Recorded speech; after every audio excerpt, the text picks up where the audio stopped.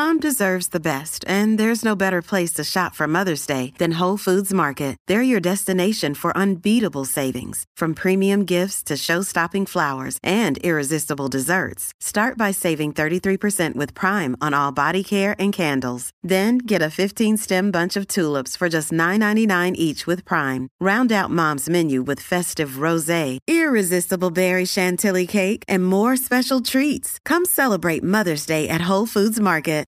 Good morning, Oregon. It's Monday, September 19th. This is Beth Slovic with a news briefing from the Oregonian and Oregon Live. The Oregon State Board of Education was scheduled to weigh public testimony Monday at 7 a.m. on the question of whether Oregon schools ought to stock all bathrooms, including boys' bathrooms, with period products. The question is before the 7-person board because an Oregon mom, who also happens to be a school board member in the Eagle Point School District near Medford, submitted a petition in June to scale back an Oregon rule that requires K-12 schools to offer free tampons and maxi pads to all students. Written public comment on Oregon's Menstrual Dignity Act, which went into full effect at the beginning of this school year, skewed nearly 4-1 in favor of removing the law's requirement that public schools stock menstrual products in all bathrooms, including those designated for boys as young as kindergarten. Oregon's law goes further than similar ones in Washington and California.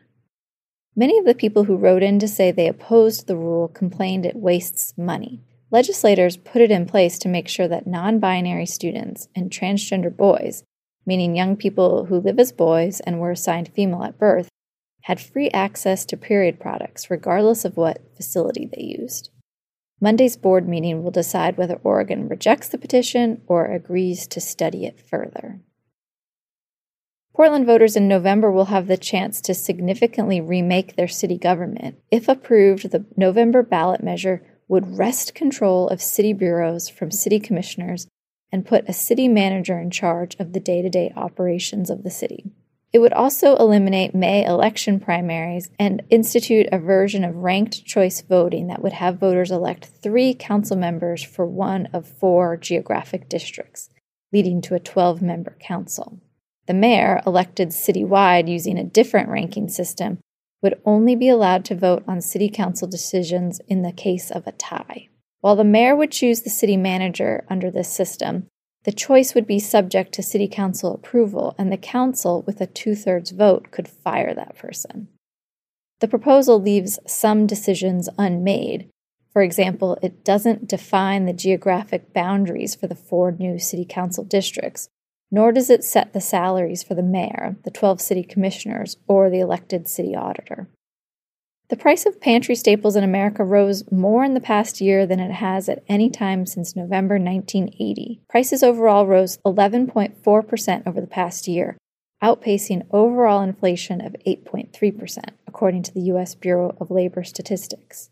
But prices on specific items rose more, according to a survey by the Oregonian Oregon Live.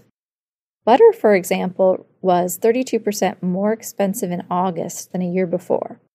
Whole milk prices rose 18%, and the average price of a loaf of bread jumped 14%. Meat and produce also grew costlier in the Portland area. Chicken prices climbed 17%, potatoes 24%, and bananas 9%.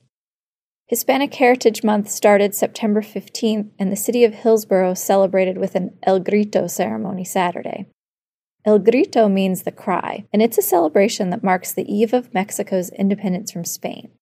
Every year on September 15th in Mexico City, the Mexican president leads revelers in shouts of Viva Mexico, and cities around the world replicate it. Hillsborough's population is over 24% Hispanic or Latino, according to the U.S. Census. The city is hosting other events during the month, including a Hispanic Heritage Art Show that opens October 1st. A full list of events and resources can be found on the city's website. Thanks for listening. You can support our local journalism by subscribing to Oregon Live. Go to OregonLive.com/podsupport.